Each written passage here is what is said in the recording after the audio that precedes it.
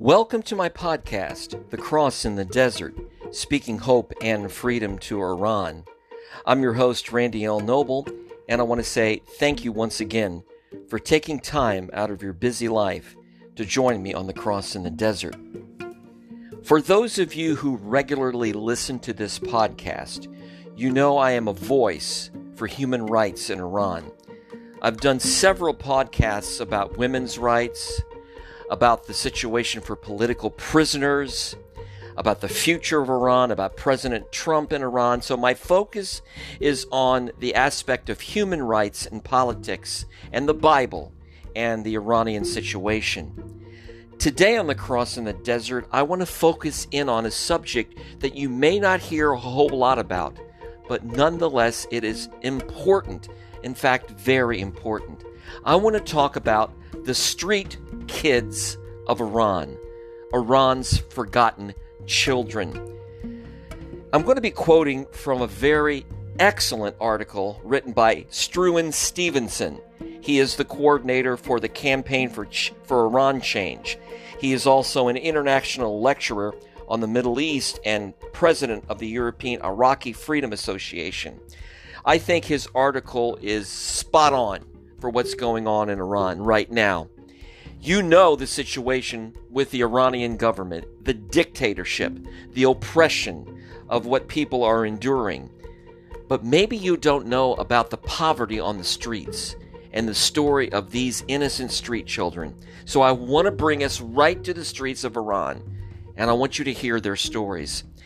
Nelson Mandela once said, quote, "The true character of a society is revealed in how it treats its children." The true character of the fascist dictatorship that rules Iran has certainly been revealed during the recent coronavirus pandemic.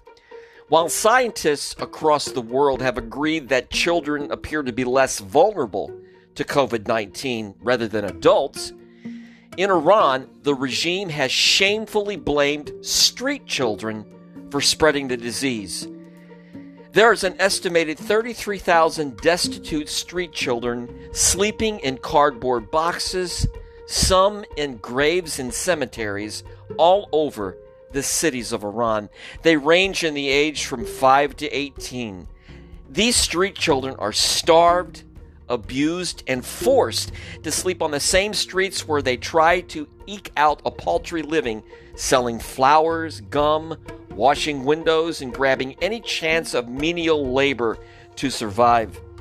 But now, one of the members of the theocratic regime's Parliamentary Commission on Health has called these child laborers, quote, "the most important source of transmission of the coronavirus," end quote. This completely unsubstantiated accusation has exposed these vulnerable children to further hatred and abuse. It was the Islamic Republic of Iran back in 1991 that signed the United Nations Convention on the Rights of the Child. It was ratified in 1994. Typically, upon ratification, the clerical regime made the following reservation. Here's what they said. If the text of the convention is or becomes incompatible with the domestic laws and Islamic standards at any time or in any case, the government of the Islamic Republic shall not abide by it. Well, with this religious loophole as a blatant get-out clause, Iran has repeatedly violated its obligations under this treaty and has been routinely criticized by many foreign governments and international human rights organizations. Now, with the Iranian economy collapsing and the country faced with thousands, if not millions, of hungry children, the mullahs have chosen to blame Iran's street kids for spreading the virus to deflect attention from their own rank incompetence and venal corruption. You know what's going on around, the thousands of people that have died. The government covered up the actual disease. in order to have elections, in order to have celebrations of the anniversary of the Islamic Revolution. They did this knowingly that there was a virus out there, but they don't care. Those events are more important. They have failed to produce and to give supplies to doctors and nurses, adequate supplies, masks and gowns.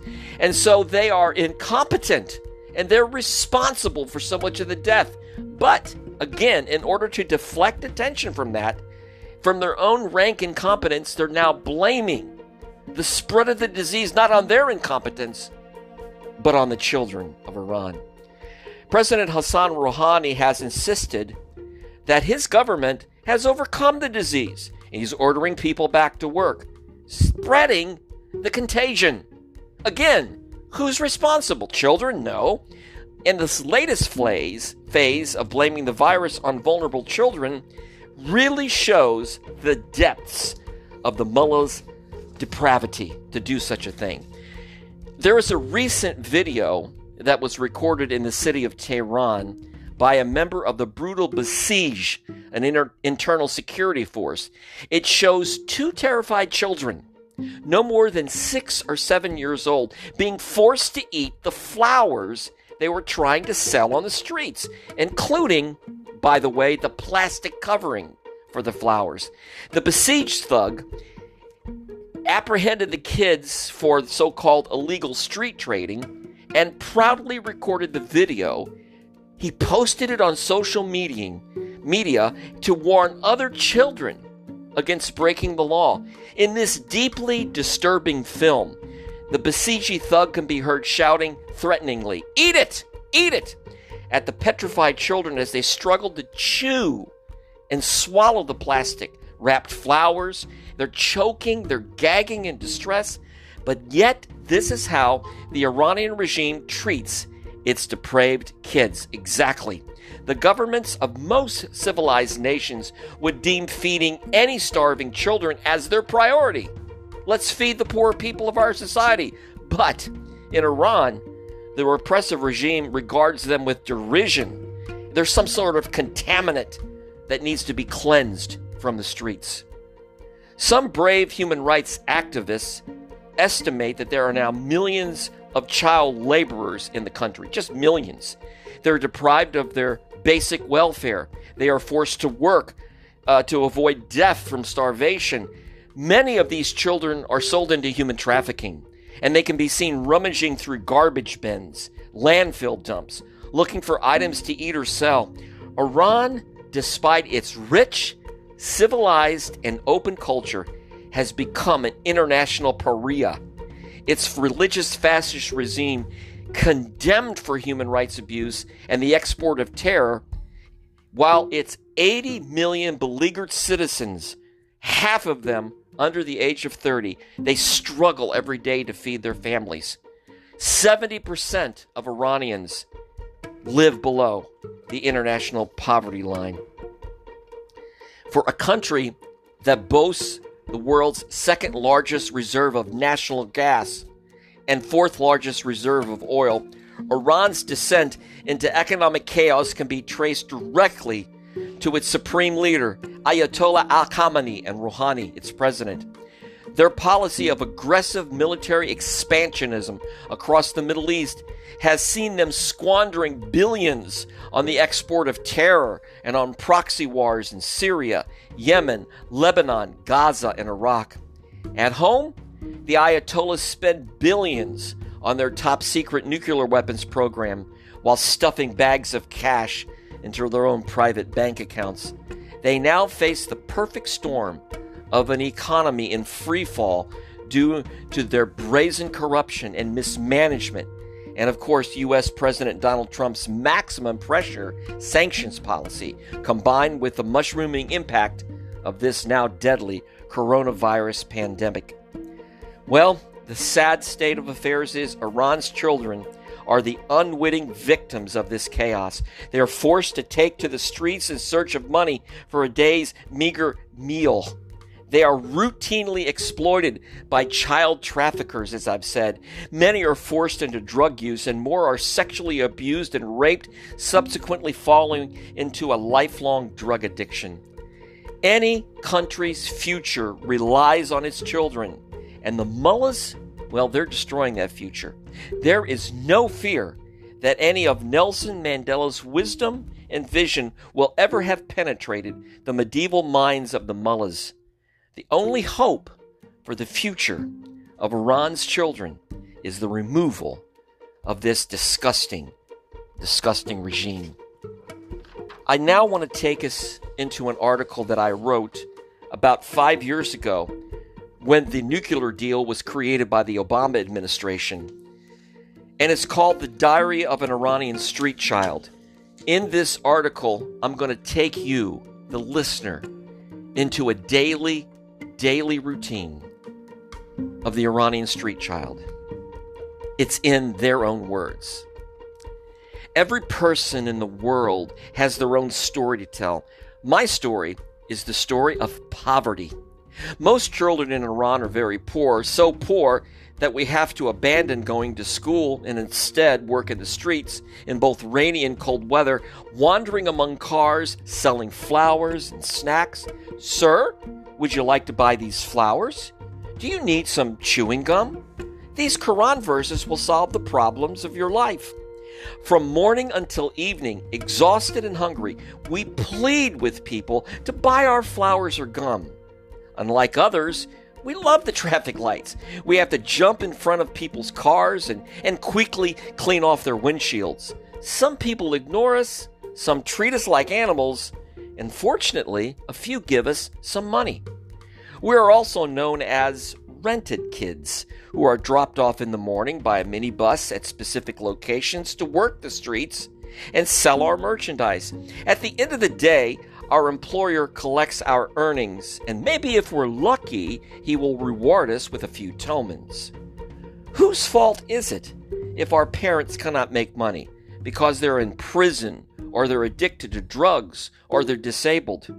Most of our mothers, if they cannot earn money, will sell their kidneys in order to survive for another month.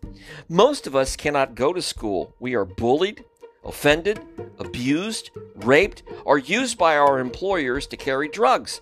Because of that, well, most of us end up becoming addicts.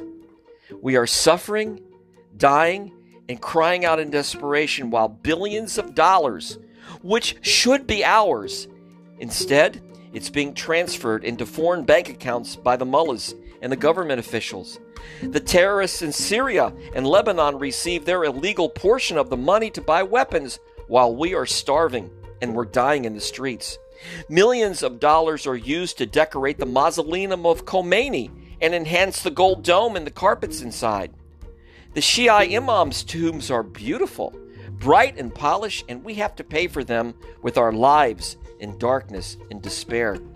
We are living in hell while the mullahs are living the lifestyles of kings and emperors. I have a question for the supreme leader. Mr. Khamenei, what will you do with the money you received from the nuclear deal?